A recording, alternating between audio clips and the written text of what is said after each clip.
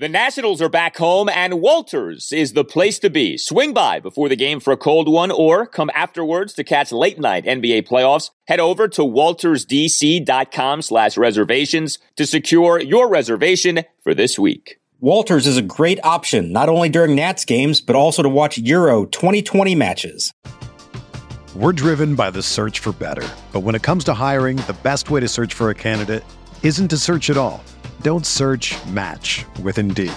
Indeed is your matching and hiring platform with over 350 million global monthly visitors, according to Indeed data, and a matching engine that helps you find quality candidates fast. Ditch the busy work. Use Indeed for scheduling, screening, and messaging so you can connect with candidates faster. Leveraging over 140 million qualifications and preferences every day, Indeed's matching engine is constantly learning from your preferences, so the more you use Indeed, the better it gets. Join more than 3.5 million businesses worldwide that use Indeed to hire great talent fast. And listeners of this show will get a $75 sponsored job credit to get your jobs more visibility at Indeed.com/Blue Wire. Just go to Indeed.com/Blue Wire right now and support our show by saying that you heard about Indeed on this podcast. That's Indeed.com/Blue Wire. Terms and conditions apply. Need to hire? You need Indeed. Schwarber with 3 home runs in his last 2 games in the leadoff spot. Drove in a run with a third inning single. He's 1 for 2 with a walk. The 1-0 to Schwarber. Swinging a long drive right field. This one's deep, way back there and gone. A line drive home run for Kyle Schwarber. He has done it again from the leadoff spot. Home run number 13. Nationals back in front, 3-2 here in the 7th inning. And welcome to Nats Chat for Tuesday, June 15th, 2021, along with Nationals insider Mark Zuckerman of MASNsports.com. I'm Al Galdi, host of the Al Galdi podcast. Well, look, if you can't beat the lowly Pittsburgh Pirates, then what really is the point? The Nationals did beat the Pirates on Monday night for a nice start in a 3-game series for the Nationals as this 11-game homestand continues. A 3-2 victory over Pittsburgh. Nats get to 28-35 on the season. Now we're just a game below 500 at home on the season at 16-17. And yes, it is the Pirates, but also, yes, another overall tremendous pitching performance by the Nationals. This is some run that this Nats pitching staff is on right now, Mark.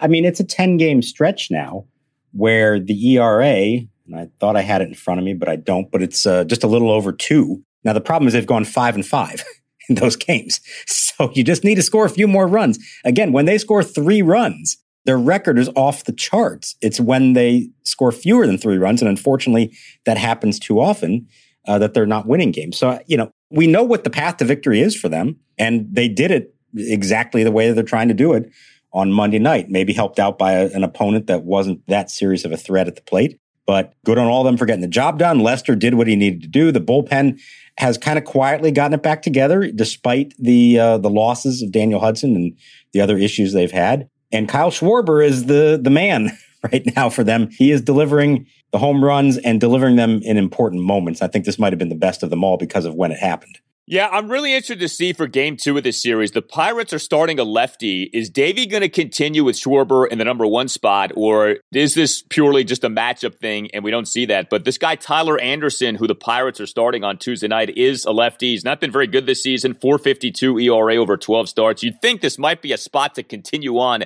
with Schwarber in that number 1 spot. And geez, has he been good in this way. It's now 4 homers over his last 3 games in the number 1 spot. And it wasn't just the homer for Schwarber on Monday night. He went 2 for 3 with a homer, an RBI single, and a walk. It is certainly, though, the homer that stands out. A 2-out solo shot to right field, because that's where all of his homers go. Bottom of the 7th to put the Nats up 3-2. Like I said, 4th homer over his last 3 games as the Nats' number 1 batter. The home run going a projected 399 feet per StatCast. He also had a 1-out RBI single in the Nats' 2-run third. Did get thrown out by like a mile in trying to advance to third on a 1-out single by Trey Turner, but also had himself an 8-pitch walk, Schwarber did, with 1 out in the bottom of the 5th, despite having been down in the count at 1.12. He is looking awfully comfy as a leadoff batter here, Mark. Yeah, he is, and I agree. I'll be interested to see. That'll be the real tell on Tuesday. Against the lefty, will they do it again, or will they move him back down to, say, the cleanup spot or 5 spot, something like that? I don't know the answer I'm honestly not sure what they're going to do with that one. It would be pretty fascinating if he is hitting leadoff again, and perhaps you're hearing the thunder in the background here as there's a huge storm rolling through. Thankfully, it came through after the game was over. So a few things here. Number one, that's one of the few sub 400-foot homers that he's hit. That was a legitimate wall scraper. So that's number one. Number two, the RBI single I thought was really good. It showed a good approach in just getting the bat on the ball and finding the open space in shallow right field to score the run. So, I mean, it kind of got overlooked at the end of the night, but that was a really important hit at the time. And now the base running play. The 1-2. Swinging a line drive up the middle over the leaping Frazier and a base hit center field. That one on a fastball juggled. Schwarber goes toward third. Reynolds' throw is going to be in time with Hayes applying the tag. And into second is Turner. So Reynolds bobbles the ball, and that works out perfectly for the Pirates. So I asked him about it. I asked Davey Martinez about it. So he's running into second base on a single to center, and he's going to stop at second. And then he sees the center fielder, Brian Reynolds, just kind of bobble it. And I think he thought that it was going to go further behind him. And so he turned it back on. And by the time he rounded second and starting for third, Reynolds had already picked it up because it didn't stray that far from him. And he threw him out, like you said, pretty easily. But Schwarber said that's a play he's going to do over and over again, that's just an aggressive baseball play. And in that split second that you have to decide, it looks like the ball's going to get away, and so you go for it. Davey thought it was a good play in the moment as well. So I think this is a different one than the Victor Robles play from the other night, even if the result is the same thing. It didn't look good watching it, but I think I understand why he did, and maybe a little more credit to Reynolds for just retrieving the ball as quickly as he did and making a good throw. Yeah, Reynolds did recover very quickly, and he made a tremendous throw. So it was kind of one of those, Murphy's Law plays, and I'm not talking about Daniel Murphy, where it went exactly as you would want it to go from a Pirates perspective after the initial bobble. The recovery couldn't have been better. The throw probably couldn't have been much better, and Schwarber ended up being out by quite a bit. But it is a forgivable sin, given what Schwarber ended up doing in the game. And look, this was another underwhelming game for the Nationals offensively. I mean, just 3 runs, just 6 hits, 3 walks, did go 2 for 4 with runners in scoring position. But if Schwarber doesn't hit that home run, ball game is tied at 2. Nats were very much in danger of losing this thing. Thankfully, did not. The other Nationals run scored on an RBI single by Juan Soto, a 2-out first pitch RBI single in the Nationals' 2-run third inning. So, it's another game in which Soto doesn't have an extra base hit, but he does come through with a run-scoring hit. But beyond that, I mean, there wasn't a lot happening for the Nationals offensively in this game. Victor Robles did have a leadoff double in the Nats' 1-run third. That was nice to see. Josh Bell had a walk and a single in the game.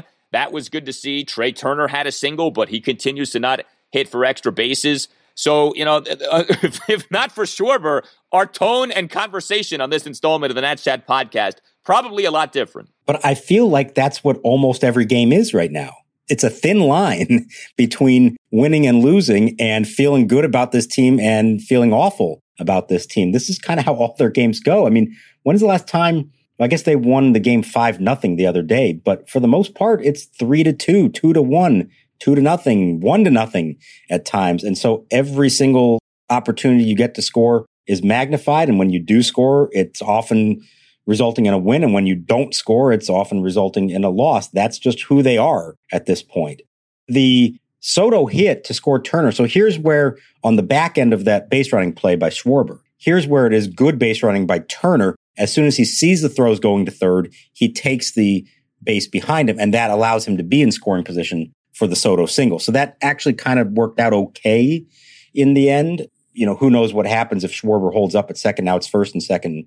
We'll see. But that inning also, it looked like they were going to keep it going. They had 5 straight batters reach base, or they thought they did. And then Josh Harrison on a replay review was called out at first base on a close play. So there's just not that one big hit. And you had the Schwarber 3-run homer the other day, but otherwise they are trying to string together rallies. And as we've said, I mean, in an inning in which they had 4 hits and a walk and almost had a 5th if the Harrison play had stood, and they got 2 runs out of it because that's who they are. They don't have extra base hits. They don't sustain rallies like that. This is who they are, and they're just going to have to win games like this. They don't have big innings. That's for darn sure. I mean, I've said it 1,000 times. They must lead the majors in innings that are set up to be big innings and end up being, mere humble 1-run innings, 2-run innings at the maximum. You mentioned Josh Harrison.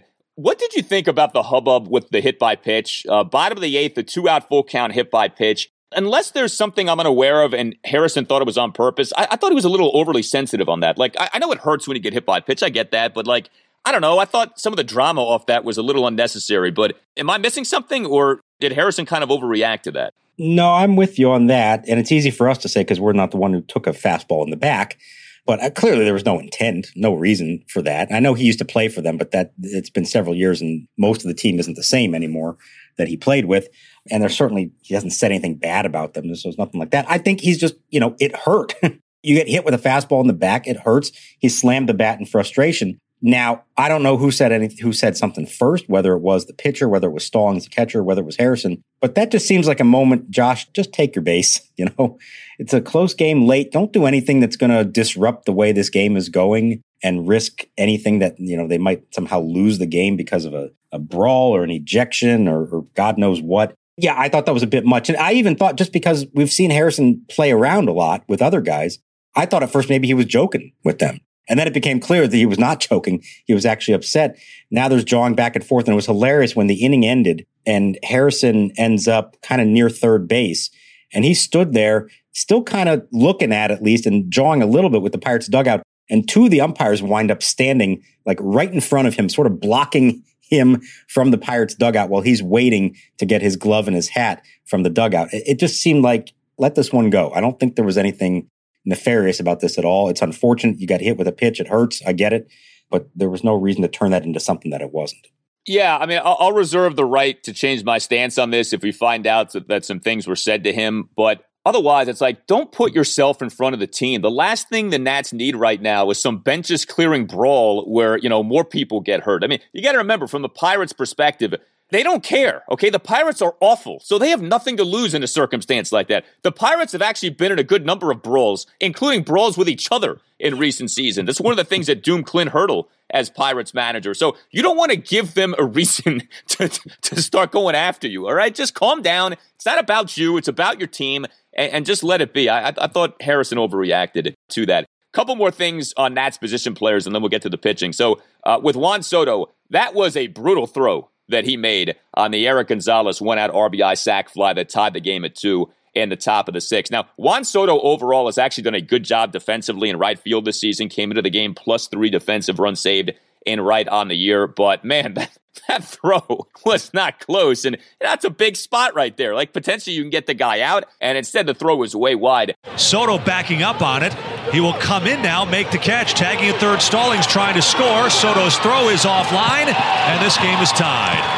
That throw tailed up the first base side. But on the flip side of that, really nice job by Starlin Castro defensively for that double play that ended the top of the 8th inning. Castro had another bad night offensively, 0 for 4, left 3 men on base. But Castro, a nice short hop pick to begin a 5-4-3 double play that ended the top of the 8th inning. So some bad, but also some very good. That was a good job by Castro. That was a nifty play. I liked that one. That wasn't just a athletic play. That was like a agility kind of play to pick up that ball in the short hop like that and get it to second. It was a nice turn by Harrison as well.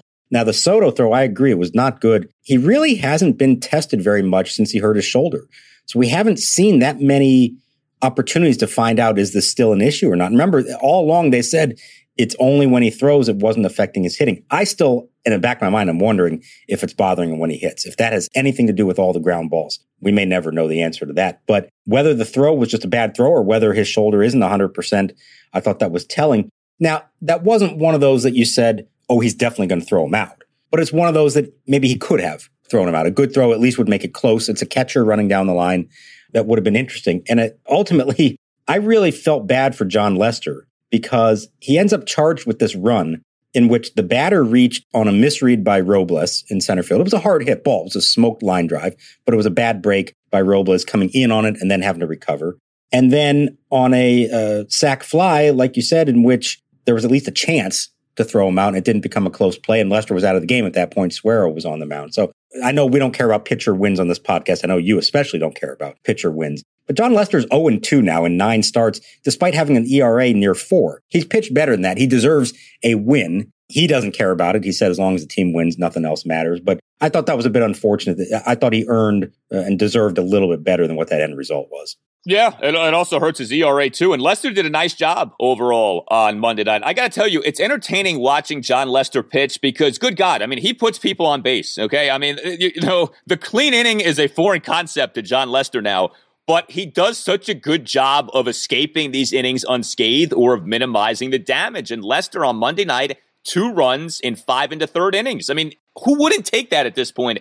With where John Lester is at. Only had 2 strikeouts. He gave up 6 hits, a homer, 2 doubles, 3 singles. He issued a walk. He threw 86 pitches over the 5 1/3 innings. But at the end of the night, the final line, even with Schwarber allowing that inherited runner to score off the leadoff double by Jacob Stallings to begin the top of the 6th, 2 runs in 5 1/3 innings. And you decided the ERA, John Lester over 9 starts has an ERA of 4.09, which these days really isn't that bad. And a whip of 148. So he puts a lot of guys on base, but he's done a really good job of minimizing the damage. And I thought what happened on Monday night was like the perfect microcosm of where Lester is at right now in his career. Yeah, this is sort of this is who he is right now. Yeah. That start, that's who he is. And that's fine if he can keep doing that. Now, the fear would be that if you keep putting runners on base at that rate, eventually it's going to catch up to you. And maybe it will, or maybe there is something to be said for the savvy veteran pitching with runners in scoring position, knowing how to get out of a jam. I don't know. Maybe there is something to it. I mean, his pitch count was way up there. It was 60 after 3 innings. I didn't think he was going to make it to the 6th. And then finally hit a 6-pitch 4th and a 1-2-3 5th. He made the joke even about the 1-2-3 inning, how hard they've been to come by for him this year. He finally got one in a big moment, and that allowed him to hit for himself in the bottom of the 5th and then take the mound in the 6th. So that was a little show of faith from Davey for him. I'm still waiting. He's 9 starts into this now. He really hasn't gotten up around the 100-pitch mark. And I'm wondering if there may come a point here that they say, let's go for it. Let's see. Remember the whole thing about the parathyroid surgery in March, and the idea was that might help with his stamina, which was an issue the last few years. I'll be curious to see. He says he's feeling strong physically. It's going to have to be the right situation. Maybe they need to be up by a few more runs. But I would like to see them try to push him to 100 pitches and just see what happens. Maybe it costs him. Maybe it turns out you can't do this with him anymore at this stage of his career. But I don't think there's that much to lose if you try it once in the right spot. Yeah, I mean, the problem is it may be in the 4th inning. Lester's last outing, that 3-1 loss at Tampa Bay on June 8th, 1 run, 3 2/3 innings on 91 pitches. Like, pitch efficient he has not been. But yeah, I don't disagree with what you just said. Give it a shot, He certainly has proven capable of it in the past. And at this point, you would think the arm has been built up enough to where you could give something like that an opportunity. We're driven by the search for better. But when it comes to hiring, the best way to search for a candidate isn't to search at all. Don't search, match with Indeed. Indeed is your matching and hiring platform with over 350 million global monthly visitors, according to Indeed data, and a matching engine that helps you find quality candidates fast.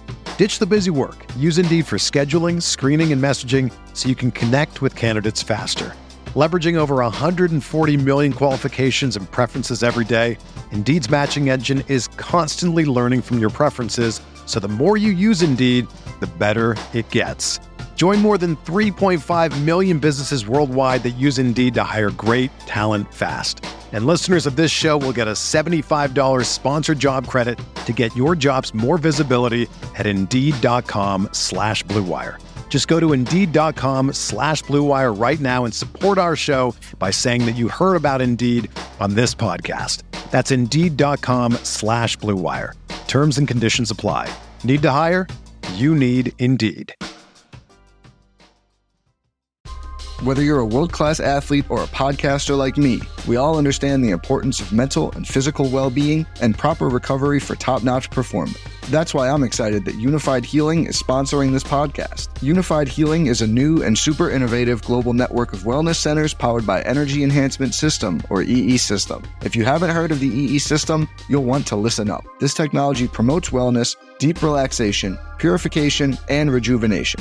At hundreds of locations across the globe, access to a center is easy and affordable. Interested in experiencing the EE System technology for yourself? Go to unifiedhealing.com/Blue Wire to learn more and find a center near you. That's unifydhealing.com/Blue Wire. No material or testimonials on the Unified Healing website are intended to be viewed as medical advice or a substitute for professional medical advice, diagnosis, or treatment. Always seek the advice of your physician or other qualified healthcare provider with any questions you may have regarding a medical condition or treatment and before undertaking a new healthcare regimen, including EE system. Hey guys, Al Galdi here to tell you about FanDuel. It's great to be in the midst of baseball season. Nothing like watching a game. Great weather, cold drink, and a little action on FanDuel Sportsbook. If you have never bet on baseball before, now is the perfect time to give that a shot. FanDuel is letting new users swing for the fences risk-free, as you'll get up to $1,000 back if your first bet doesn't win. And once you have an account, you can get up to $25 back each day if your same game parlay bet falls one leg short. This way you can combine multiple baseball bets for an even bigger win all season long. There's a reason that FanDuel Sportsbook is America's #1 sportsbook. The app is simple to use. It's got great odds on all different betting markets, unique fun bet types like same-game parlay and always-on promotions to let you get more action out of every game day. And when you win, FanDuel will pay you your winnings in as little as 24 hours. Just download the FanDuel Sportsbook app and sign up with promo code CHAT to get in on the action. That's FanDuel Sportsbook. Promo code CHAT. And games on Tuesday night include the Orioles at the Cleveland Indians at 7:10. Matt Harvey is starting for the O's, and Harvey is reeling right now. 31 earned runs in 19 2/3 innings over his last 6 starts. His ERA for the season is up to 7.41 over 13 starts. Take the Tribe and ride the over. 21 plus and present, Colorado, Iowa, Illinois, Indiana, Michigan, New Jersey, Pennsylvania, Tennessee, or West Virginia. First online real money wager, only for risk-free bet. Refund issued as non-withdrawable site. Credit that expires in 7 days. Restrictions apply. See terms at sportsbook.fanduel.com. Gambling problem? Call 1-800-522-4700 in Colorado. 1-800-BETS-OFF in Iowa. 1-800-9-WITH in Indiana. 1-800-270-7117 for confidential help in Michigan. 1-800-GAMBLER, New Jersey, Pennsylvania, Illinois, Virginia, Tennessee. 1-800-889-9789. Or in West Virginia, visit www.1800gambler.net. Gomes flashes the side. Left-handed hitter with the open stance against the left-handed pitcher. And to the belt, the kick, and here it comes. Swinging a line drive, one up, fielded by Turner. Edge of the outfield grass, thrown up Bell in time. And bang, Zuma, Curly W's in the books. A 1-2-3 inning for Brad Hand. Well, another good game for the Nationals bullpen on Monday night as well. We talked about the Nats pitching at the top of the show, and the pitching has been really good lately. There are no two ways about it. 4 Nationals relievers on Monday night combining for 3 2/3 scoreless innings. Now, yes, Suero did allow an inherited runner to score, so we should note that in getting the final 2 outs in the top of the 6th, he allowed that runner to score. But Kyle Finnegan, a scoreless top of the 7th with 2 strikeouts. Tanner Rainey, a scoreless top of the 8th, to give him now 4 scoreless and hitless innings over his last 4 appearances since that nightmare of an appearance in the bullpen game, that 12-6 loss at Philadelphia on June 6th. In that game, Rainey giving up 3 runs in the bottom of the 6th, the ERA for the season ballooning to 10.57. Since then, Rainey's actually been good. And then another guy who's been much better lately, Brad Hand. Perfect top of the 9th. He now has allowed just 2 earned runs in 10 1/3 innings over his last 10 appearances, especially with Daniel Hudson on the 10-day injured list. Very encouraging to see Hand continue to do well, and maybe Rainey now, finally, this season is getting on track.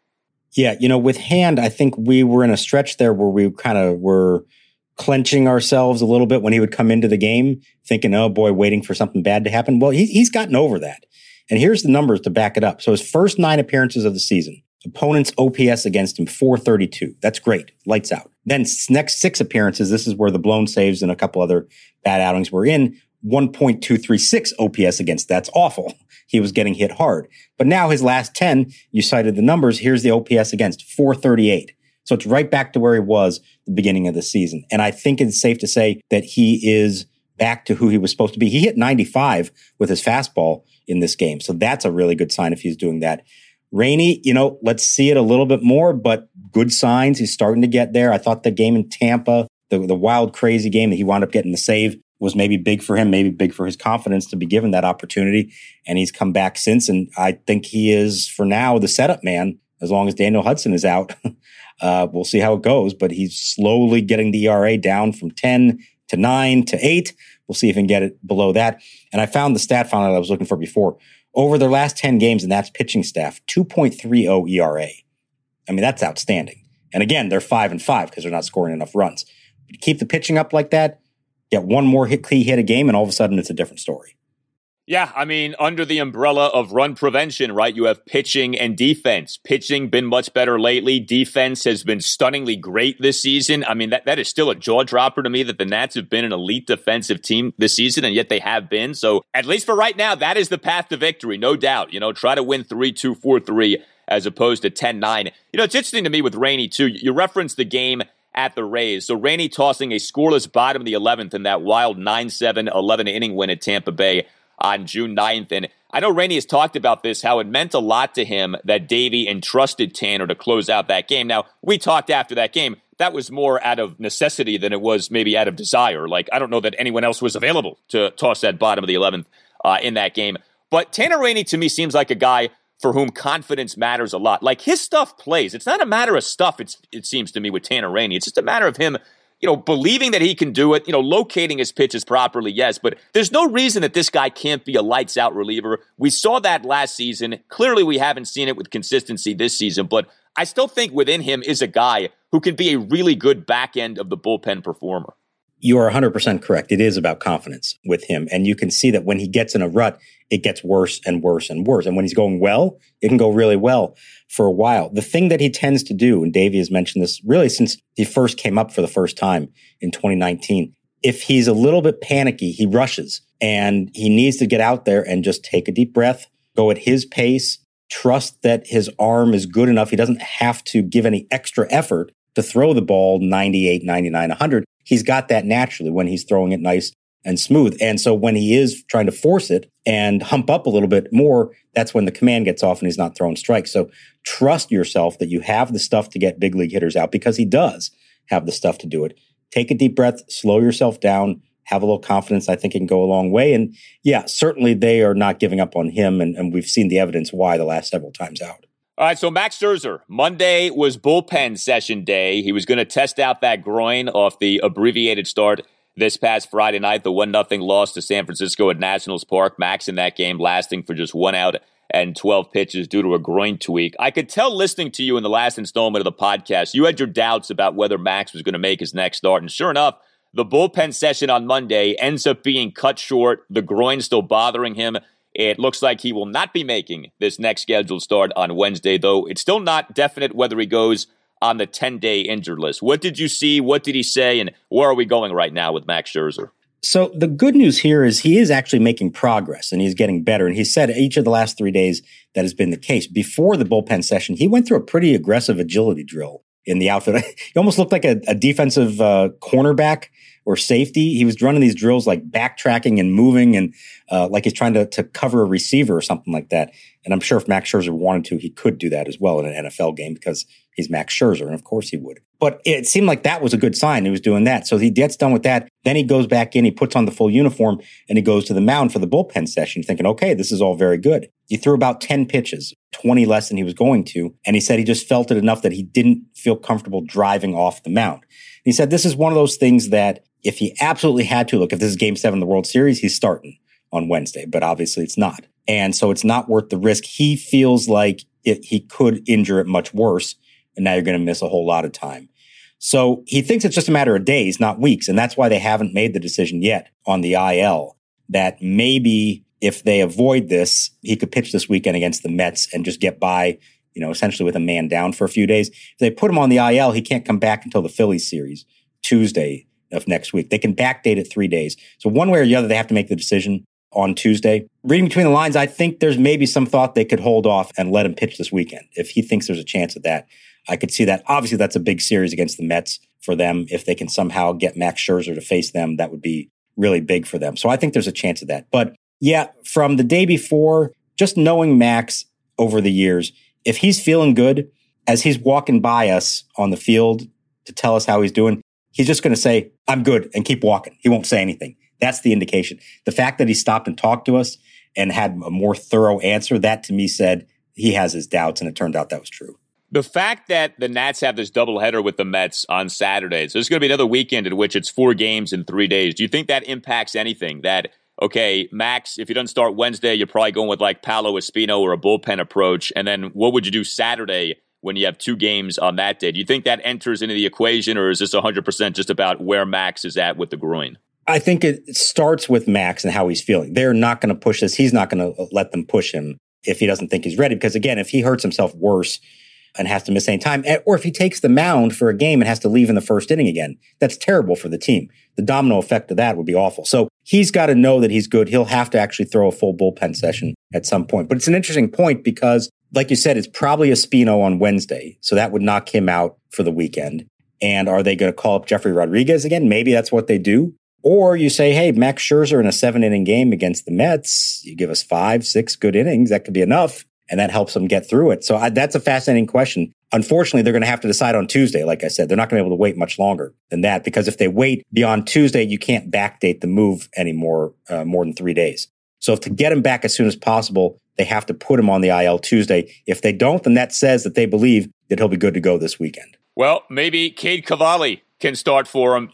Promoted to Double-A Harrisburg. Mark, this is getting exciting with Cade Cavalli, and we've talked about this. With these top prospects, man, they always debut sooner than we think. If he's at Double-A Harrisburg now, I mean, it's not unfathomable, is it, that by the end of the season, he may be called upon? Like, if the Nats, put forth this charge, make a run toward a postseason spot, have some instance in September when they need a prospect or they need someone to make a spot start.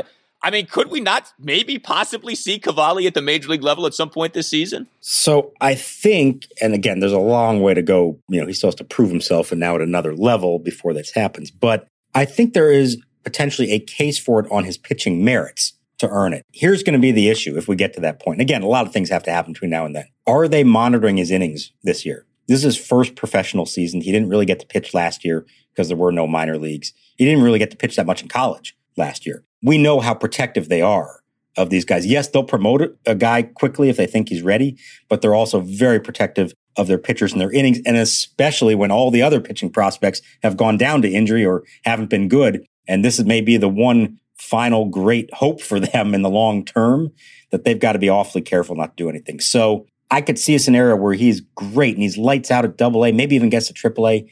And then come September, when the minor league season ends, they say, thank you, good job, we'll see you next spring. Even if he's earned it, even if he looks like he might be good enough to pitch here, I think it'll depend what the total innings count is, how many starts he's made, and how far they're willing to push him.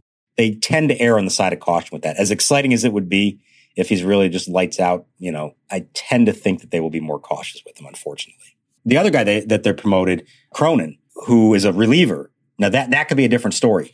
If he keeps it up, I could see a scenario in which maybe they would say, okay, let's see what you can do for us here late in the season. He's not nearly the prospect that Cade Cavalli is, but they can always use a good lefty reliever, especially with a fresh arm. Cade Cavalli versus Jacob deGrom, Nationals Park in September. You heard it here first.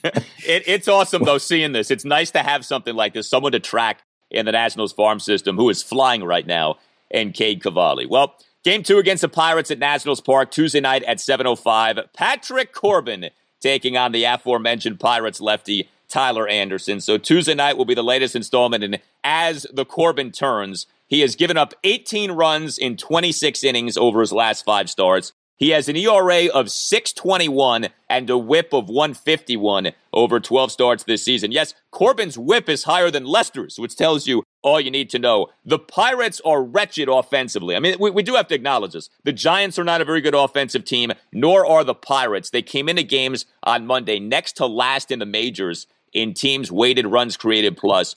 If Corbin can't have a good outing against the Pirates, I mean, what are we doing here with this guy? This is set up to be, at least for one night, a get-right night for Patrick Corbin. I mean, everybody else on the staff has got it together in the last week, so it's time for Corbin to join the group. I agree, no excuses in this one. I think the Pirates have 3 hitters at the top of their lineup that scare you a little bit. Adam Frazier, Brian Hayes, and Brian Reynolds. After that, no, there's not much going on the rest of the way. He's got to throw strikes. He's got to get them to swing at his slider. He's got to be able to put hitters away with 2 strikes. Where are the strikeouts? Patrick Corbin is not a pitch-to-contact guy.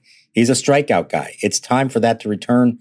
avoid the walks, avoid the big innings. It's all set up for him to have a nice outing. You just hope this is the one that it comes together for him. And maybe he can actually continue this hot streak they've got going on. They've won 3 of 4. Maybe there's a little something momentum to be gained if they can win at least 2 out of 3 or even sweep the Pirates and go into a big weekend series with the Mets. Who knows? But yeah, it's now or never for Patrick Corbin.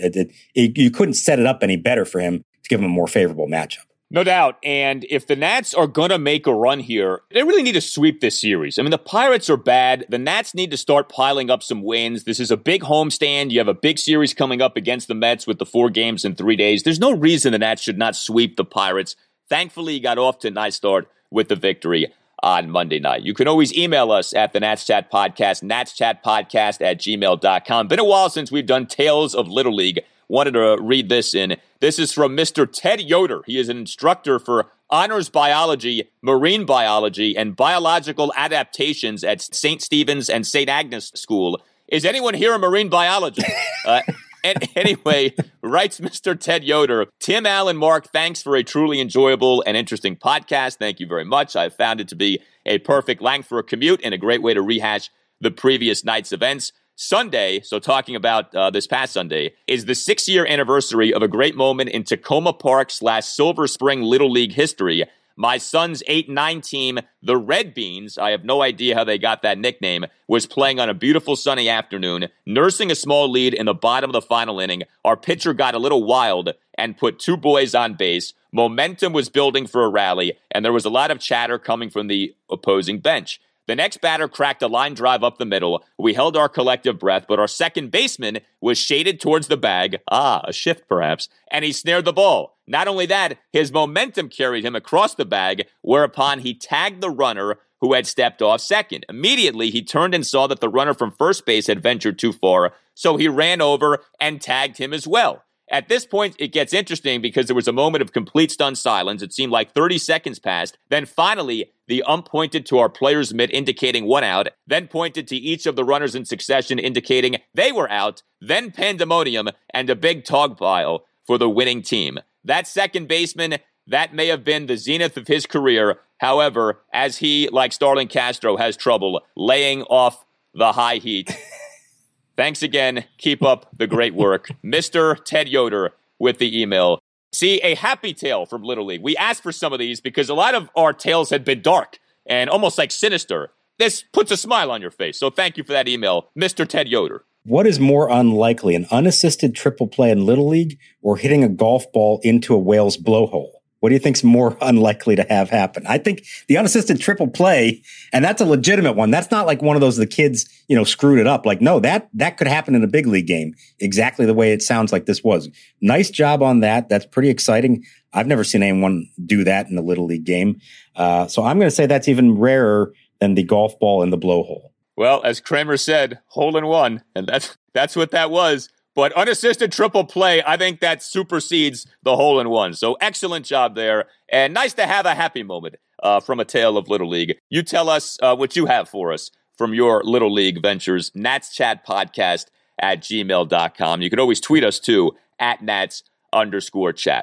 All Nationals radio highlights on Nats Chat are courtesy of 106.7 The Fan. As the homestand continues at Nationals Park, wear your Nats Chat Podcast t-shirt. And if you wear a Nats Chat Podcast t-shirt to a game, take a photo of it, tweet it out. We'll retweet it for you. All right. Nats Chat Podcast t-shirts, great looking shirts. You can get yours at natschatpodcast.square.site. For Mark Zuckerman, I'm Al Galdi. We'll talk to you next time on the Nats Chat Podcast.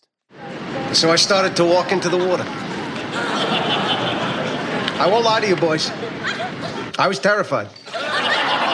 But I pressed on, and as I made my way past the breakers, a strange calm came over me. I don't know if it was divine intervention or the kinship of all living things, but I tell you, Jerry, at that moment, I was a marine biologist. George, I've just been reading this thing in the paper. It's unbelievable. I know, I was just telling them the story. Well, come on, George, finish the story. The sea was angry that day, my friends. Like an old man trying to send back soup in a deli.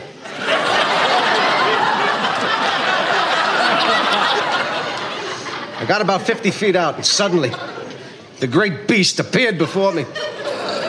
I tell you, he was 10 stories high if he was a foot. As if sensing my presence, he let out a great bellow. I said, "Easy, big fella." And then, as I watched him struggling, I realized that something was obstructing its breathing. From where I was standing, I could see directly into the eye of the great fish. Mammal. Whatever. What did you do next? Well, then, from out of nowhere, a huge tidal wave lifted me, tossed me like a cork, and I found myself right on top of him, face to face with the blowhole. I could barely see from the waves crashing down upon me, but I knew something was there. So I reached my hand in, felt around, and pulled out the obstruction.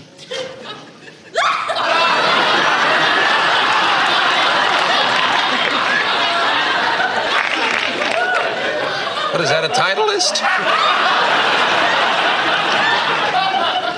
A hole in one, huh? Everyone is talking about magnesium. It's all you hear about. But why? What do we know about magnesium?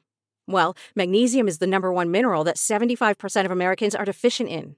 If you are a woman over 35, magnesium will help you rediscover balance, energy, and vitality. Magnesium supports more than 300 enzymatic reactions in your body, including those involved in hormonal balance. From functional medicine doctors to mental well-being and female hormone experts, we all know that magnesium is the one mineral to improve all aspects of well-being and health. But which one? Magnesium Breakthrough from Bioptimizers, the trusted choice recommended by leading experts with 7 best-absorbed forms of magnesium to ensure your body receives the support it needs for overall well-being. Go to bioptimizers.com/balance today and use code BALANCE10 for 10% off. Support your journey to wellness at bioptimizers.com/balance. Magnesium Breakthrough from Bioptimizers, your foundation to optimal health and vitality.